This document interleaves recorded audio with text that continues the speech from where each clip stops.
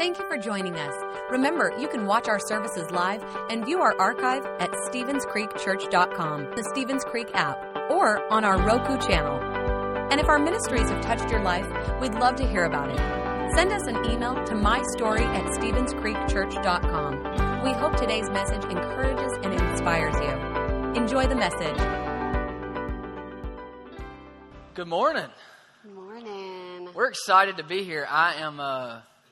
You're lucky that I am not in straight up golf attire, attempting to look like I am a Augustinian. What did I say earlier? Augustian. And everybody laughed because apparently that's not what y'all go by.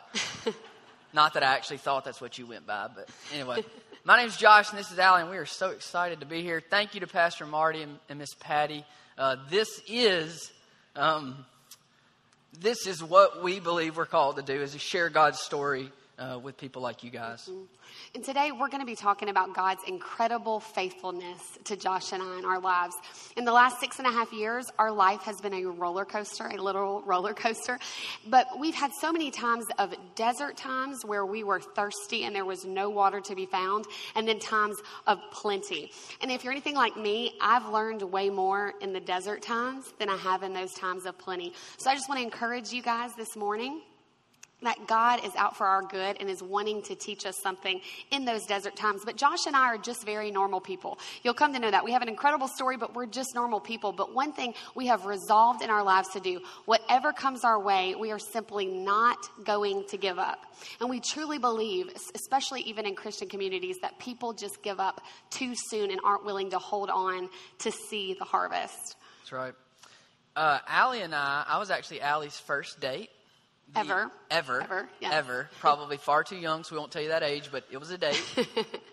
She said yes. It did not go well the first time, but she would not tell me that she didn't like me. So I kept calling, and her mom would answer the phone, so I became great friends with her mom. It's true. At the time I went out with them, I had in my head, you know when you have a reputation of somebody in your head and then as you get to know them, it's not true? Well, in my head, I thought, okay, I'm going to go out with them. It'll be nice. We'll go to a movie. And then he'll just get the point that I'm not interested. That was my plan. I don't know why I thought that. I'm going to say yes to a 16-year-old guy and that's going to make him think I'm not interested. Yes. In my mind, it made sense. But I'm a pursuer, so I didn't give up. Me and Miss Sid are great friends to this day. My mom literally loved him. She's like, why are you not answering this poor boy's phone call? And so literally a year and a half later, Allie sends one of her friends to tell me how bad a mistake she realized she had made. And we went out on a second first date. I'll let you decide which parts of that were true and not. But we did go on a second first date, January 24th, 2003. And we ended up dating 3 more years and got married in July of 2006. And for the next 5 years, up until the fall of 2011, we had what we would consider a very normal first 5 years of marriage, going to school, graduating, doing some work. And then life got interesting. We thought it was time to expand our branch of the Taylor family, and we wanted to have a kid. And so we started trying to get pregnant. Through that process, Allie found a lump in her left breast, and she was diagnosed with breast cancer. And so really, we're thinking life's going to be really easy, and all of a sudden, that's what we find. She was diagnosed as very, very aggressive, and then stage 3, which means it had moved from one spot to the other. And if you're anything like me, I am a planner. I had my whole life planned out since I was a little girl. And breast cancer was never on that list, especially at the age of 24. So I remember getting that phone call, and literally we were sanding baseboards at the house that we were building, and I get the call, and the doctor says, you have breast cancer. And if you're anything like me, you might have had a moment in your life where you've received a phone call or you've received a diagnosis. And I remember we were in the room, I was sanding the baseboards, and I literally fell to my knees on the floor. And I remember just laying there. Josh went into the other room, and I remember holding my chest saying, God, you have to heal me. You have to fix this. I don't know what to even ask for or pray for. We were trying to get pregnant, and now here I am with breast cancer. This cannot be real. And Josh always says this so perfectly. He always says, if time, money, or talent can fix something, it really isn't a problem. And that's so true, because here we were with a situation we couldn't fix. And up until that moment, you kind of feel like you can fix things in life. Okay, if I had a little bit more money, if I had more time, if I could maybe develop a new talent. And here we were in complete surrender and utter dependence on God. And that was just a omen of things to come in the years to come, that I would forever have to be on my knees and surrender to God. And so we quickly got referred to MD Anderson Cancer Center. Like Josh said, I was diagnosed with stage 3 breast cancer, very aggressive. And in one of our meetings with our doctors, she said, before I even go over the treatment regimen, I have to ask you, are you guys wanting to have children? And we looked at her and said, yes, that's actually how I found my breast cancer. We definitely want to have kids. And she said, well, if you are a typical patient, young patient, I would say we need to preserve your fertility, because the type of regimen you'll be on, very high chance of affecting your fertility. She said, but Allie, we can't wait. We have to start immediately. Your cancer is very aggressive. And so I remember we asked my mom to leave the room. We asked the doctor to leave the room. I remember sitting there without my shirt off. I felt completely exposed at that point. And we just hugged and prayed, got on our knees again and said, God, we don't know what to do, but we're trusting you to do it. We want a family. We obviously are praying and believing that I'll live. And so we really held true to a scripture. And it's the scripture is Psalm 128. And it's a scripture that we just spoke over our lives from that point forward.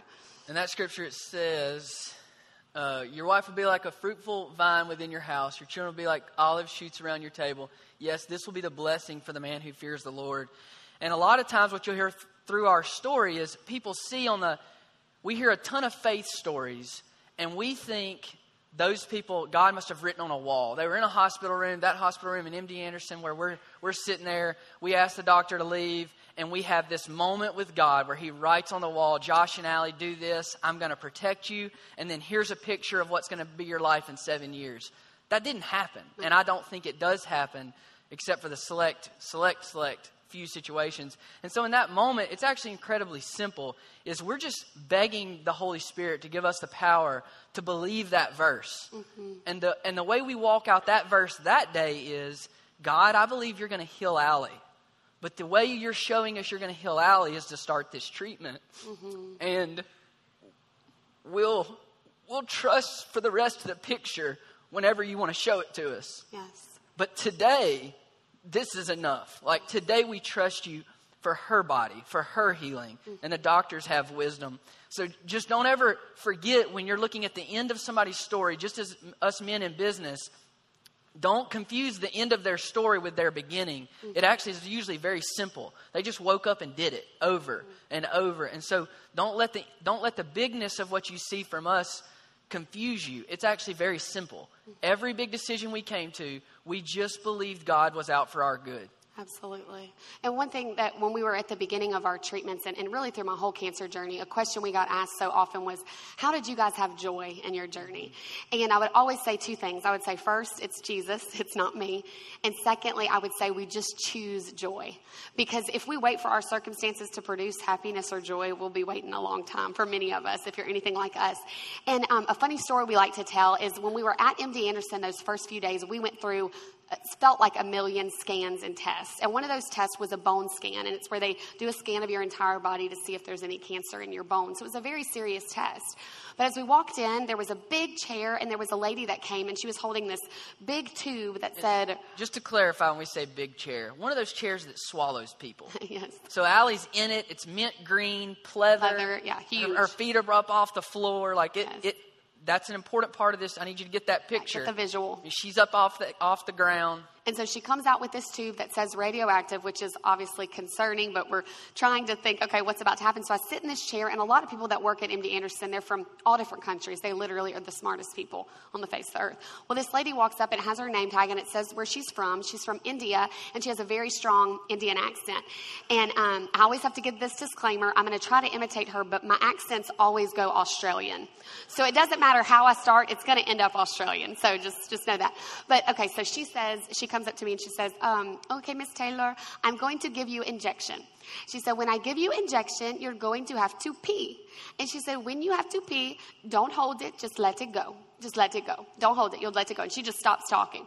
So I look at Josh and I'm like, am I seriously just about to pee? Like, is this why I'm in this big pleather chair? Like, it's just like easy cleanup. Like, maybe this is the pee chair. Like, then I'm like, this is gross.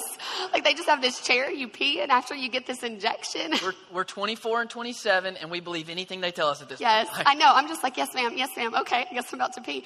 And so Josh looks at me and says, okay, I can go get you an extra set of clothes. I'm kind of wondering, like, why did they not prep us on this. And so in the middle of all this, the lady starts to laugh and she says, no, Miss Taylor. She said, in the middle, I actually kept my Indian accent pretty good. I've not gone Australian, so I need the story's not over. Yes, I know. But she says, Miss Taylor, I'm going to give you injection. After I give you injection, you can pee from now until test, not right now. And I told Josh, I said, I'm so thankful she clarified that, because I think I would have just peed. Because, like, you know, when you think something's about to happen and, like, you, like, are like, all right, here we go. And so I'm so thankful she said that. I wasn't sure how I was going to hide my face in that moment, like we're all waiting for it. And so anyways, I remember us walking out, having a funny moment. And I know that sounds crazy, but we were in the middle of crazy serious tests. And if we wanted to, we could have not chosen joy. We could have been offended by that. But we just took those little moments that God gave us and chose to laugh and chose to have joy. So that was on a Thursday. We got to MD Anderson on Wednesday. So that Thursday, we found all that out. On Friday, Allie started chemotherapy. 16 rounds of chemo, bilateral mastectomy. And a big moment for us in that, when it came for her bilateral mastectomy, is obviously a fear for a wife and a husband, much less a young husband, she looked at me and said, Josh, will you find me attractive? Will you, what will it be after all this? And I promise I am not this good. But in that moment, the Holy Spirit, he brings truth in my heart, but obviously then words to my mouth to give life to Allie. And I just looked at her and said, baby, I will find you more attractive after this than I ever did before. And then the other part is, those scars will be tangible proof of what the devil tried to do and what God stopped. And that was such a huge moment for me as a woman to hear him say that and to really view it as that. Because I think oftentimes we think of scars as like painful memories. You know, it's like, okay, this is when I fell when I was 3. This was from a bad car accident. Instead of viewing them as, this is the time God protected me from hurting myself worse. This is the time that God saved my life from that car accident. And so every time I look at myself, it's the tangible evidence of what Satan tried to do to harm me and how God intended it for my good.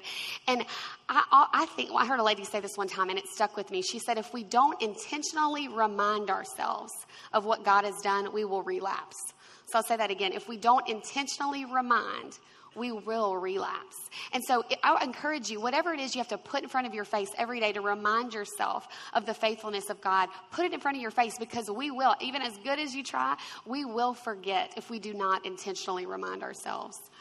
So Allie had her mastectomy on April 23rd, 2012. We knew on April 30th we would get the results of that. Allie was given a 20% chance of being cancer-free. So we go to MD Anderson April 30th. Doctor walks in and she says, "Have you heard the results?" And we said, "No, ma'am." And Allie asked her, "Are they good?" And no. And the doctor looks at her and says, "No, they're perfect." She was April 30th, 2012, deemed totally cancer-free. Yeah. And that day is the 6-year anniversary is tomorrow. Tomorrow, yes, 6 years. Praise God. Praise God. And so after that life was wonderful. I remember thinking, God, if I can get through cancer, I don't care what the rest of my life is. I just want to live. And that was so true. But we may have said that too many times. Yes, but that was so true. But we dealt with several fears and anxiety about recurrence and all those fears. But then 2 years later, we got the clearance to be able to try to have a baby. And we just believed it would happen immediately. We thought, God has done the impossible. I'm cancer-free. We're just going to get pregnant immediately. And that did not happen. We finally went to a fertility doctor, and he confirmed our worst fears. He said, "Allie, your eggs, your fertility has been totally compromised." He said, "You cannot get pregnant unless you have an egg donor." And so we actually were matched with an egg donor. We thought about that for a while, and then we actually ended up choosing to go the route of adoption. And we actually got matched with the birth family really quickly. It was December of 2014. We got a call. We were matched with the birth family of a little girl that was going to be born in March of 2015. And so we moved. The birth mom was in Jacksonville, Florida. So we moved to Jacksonville. And on March 12th, 2015, a little girl was born that night. And all was good. Allie was the first one to hold her, feed her. We were in the room. About a day later, we find out that the birth family is actually going to try and keep the little girl. And that really just started 4 days of a lot of refinement for us, of like just seeing what we're about to tell you walk out, and the fact that some moments when it gets real tough, you just have to keep a picture in front of your face. And for us, walking down those hallways for those 4 days, waiting for a final decision, the thing we said to each other over and over is that this for us was our Abraham and Isaac moment. We didn't know when God would step in, if he would step in, or what the end would look like. We just knew we had to keep walking. Yes. We knew we had to keep loving this little girl and birth family. No matter what. Doesn't matter what it looks like for us in the end. We're called to do what we're called to do, and that's to love people really, really hard. And so that's what we did for 4 days. And so come Tuesday morning, birth family comes back and confirms to Allie in a hospital room that we are not going to be the parents of this little girl. And they walk out of that room down to where I'm at. And we just, at that point, you guys, that now those people are our line to this little girl's eternity. And so at that moment, we just want to speak life over this family. And so we asked, can we pray for them? And so we prayed, and that prayer is very simple. It was help these people feel worthy, help them feel loved, help them to know how much you love them, that you sent your son to die for them, just as you sent your son to die for Allie and I. And that's all we prayed. It was very simple, very quick. And we hugged. She got about 5 feet away and said, turned around and said, you guys, Josh and Allie, God's only talked to me one other time in my life. He did just now. I didn't do this last time. That's funny to watch this, what all catches us every time we say this. And she turns and looks and says, you guys are the parents of this little girl. And so just like that, right in front of our eyes, we saw a miracle that happened very quickly.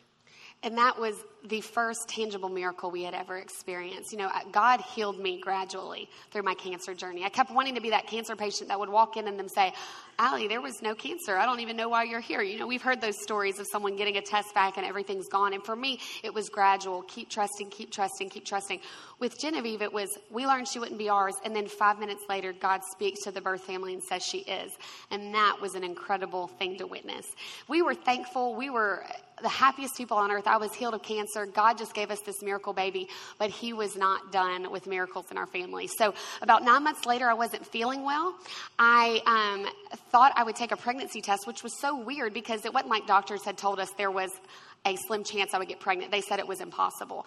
And so I had an old pregnancy test from when I was trying to get pregnant years ago. And if you've ever been through infertility, you may be like me and bought like a pack of 100 tests on Amazon.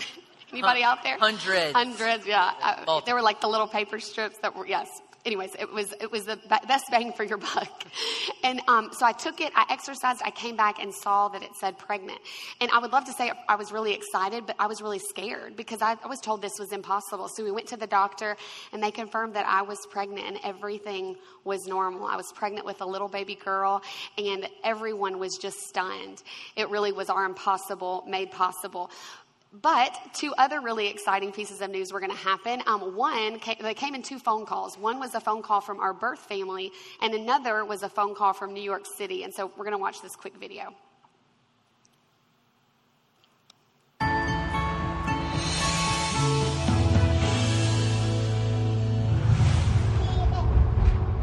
You ready for sisters?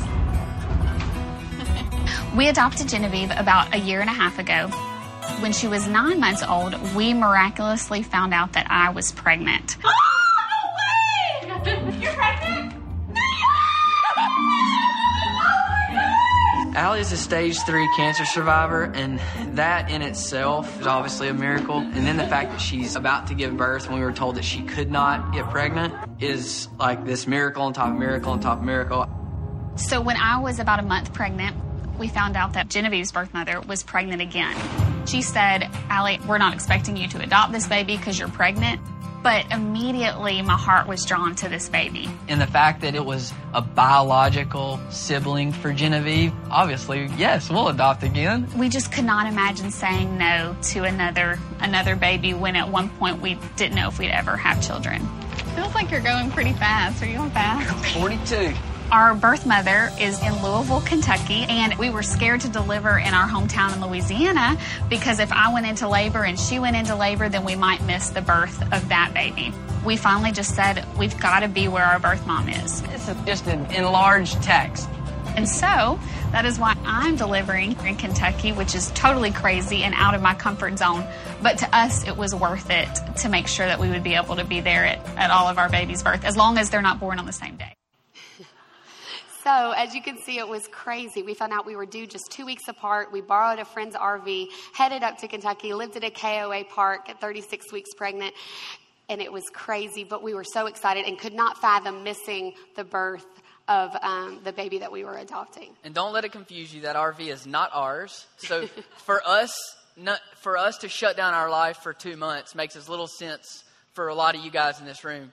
And what we would, and this is probably a little throw to the men, if how you lead your family and if your choices are not so bold that the people around you that are in the world don't think, how are you doing what you're doing and why are you doing it? You probably need to make a different choice. Because the world would not find, if you looked at our money, our finances, our jobs at that time, we had no business stopping life for 60 days. So just know, your life has to line up with God, not making sense with the world. And so just believe that God will fill those gaps that we as men at times think, how's that going to happen? So we're in Louisville, and Allie gives birth August 14th. I got to watch this. It's incredible. You women are truly incredible. We hold nothing to you, and any man that says so, you send him to me. It's not a question. 11 days later, Lydia is born. Allie's the first one to hold her, feed her. And it was all, as we know, was going good. Yeah, it was incredible. We got to be in the room again, just like we were with Genevieve. And this time we knew the birth family. Last time with Genevieve, we didn't really know each other. And so I think that's also hurt our relationship a little bit, because the birth family was thinking, how are they going to raise this little girl? Whereas this time they knew. They saw how we were raising Genevieve. And so we thought everything was going well. And the next day we were in the nursery with Lydia, and a lady walked in and she said that the birth mother was wavering. And we said, what? We were so floored. We walked back in and we talked with the birth mother, and she said, not only was she wavering, but she had made a decision. And she said, I can't give her to you guys. I can't do it. And we literally did not know what to think. And if you're anything like me, maybe something's happened to you more than once. Like maybe you've had another miscarriage or another diagnosis or another child that you've lost or another divorce, whatever it is. It's like that second, third, fourth time it happens, it's way worse. It's like, again, are you kidding me again? And I just remember feeling that. And as we left that day, we prayed over the baby. We had to leave the hospital. And it was that moment of God speaking to me saying, Allie, you and Josh are not the savior of this baby. God is. And we had to trust in God the Father and not in ourselves. And in those moments, it was one of those weird moments to describe that your blessings actually start almost holding you back.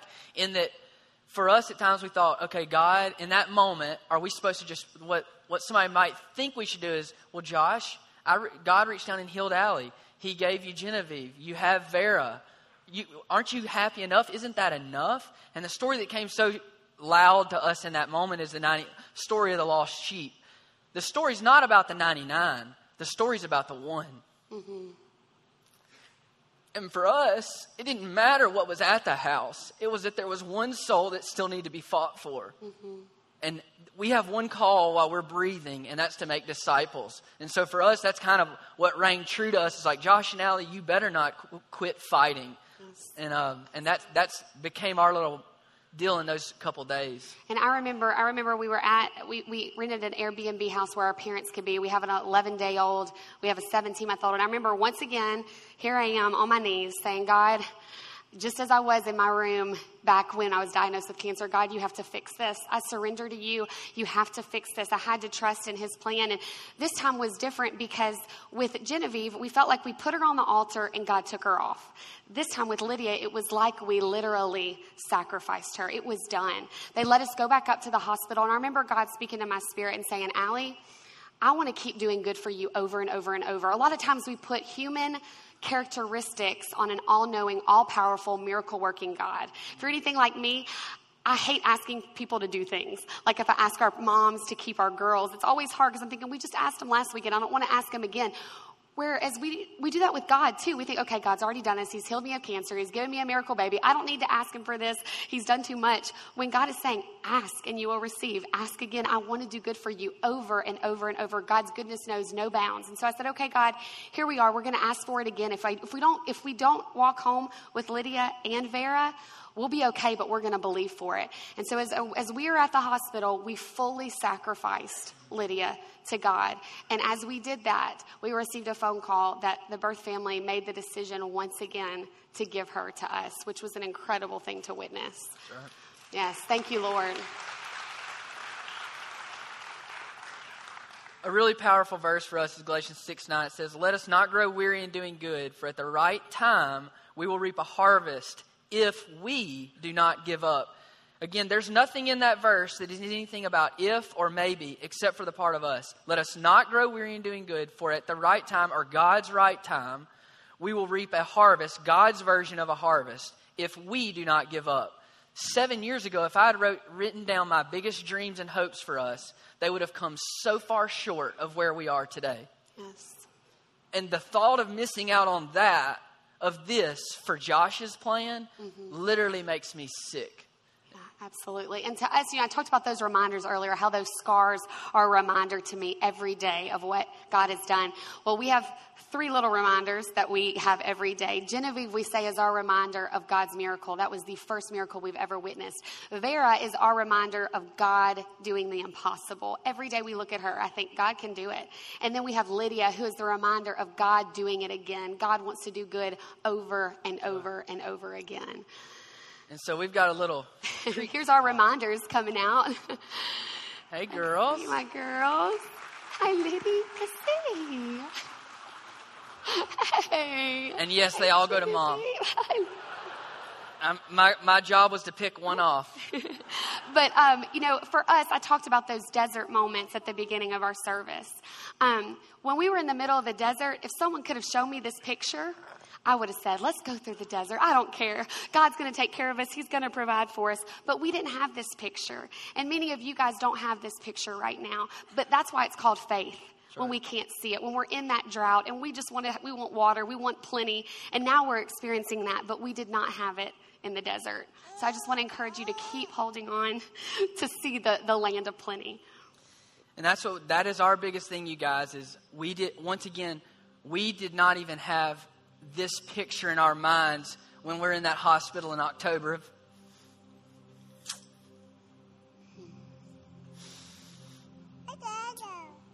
we're in that hospital in 2011, and we're two kids, is what we were.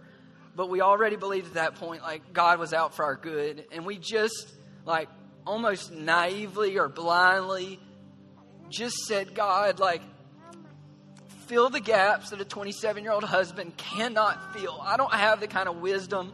Allie doesn't have the kind of strength to get through what she was about to go through. We just believed in that moment that Psalm 128 was going to be us.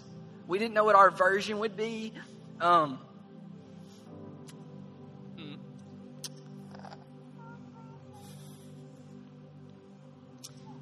in all honesty, it would have fallen so short of this. So short of that. So just know, like, so many times you're not going to get the picture of what you're believing God for. You're just going to have to believe Him. Like, He's always going to do what He says He's going to do. Absolutely. Every time. The variable is us. The variable is, will Josh and Allie now fight for the well-being of these 3 little girls, that they get know God, not know about God, but that they know. They know God, that they experience heaven on earth, that it's not something we're waiting to die to find out about God. And that's the fun part about where we are. Life's not easy now. It's not like it's all easy.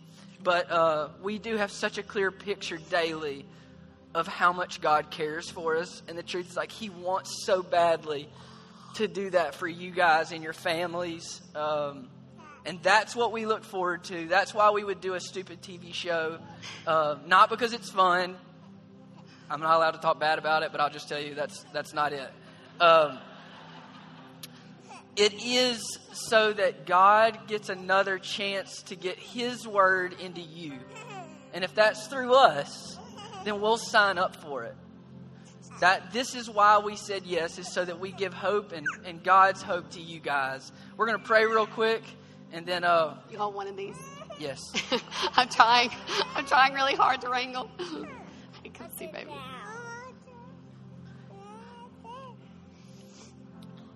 Lord Jesus, I thank you for today. I thank you for Stevens Creek. I thank you for Pastor Marty and Miss Patty. Thank you for their vision for people. It's so clear. This is a room full of people loving people hard. Thank you for giving us the opportunity. We thank you for loving us and being for us. Please keep us safe. Help us to honor you. In your holy name we pray. Amen. Amen. Thanks for listening. If you would like to help support the ministries of Stevens Creek Church, please go to StevensCreekChurch.com and click the Give button. See you next time.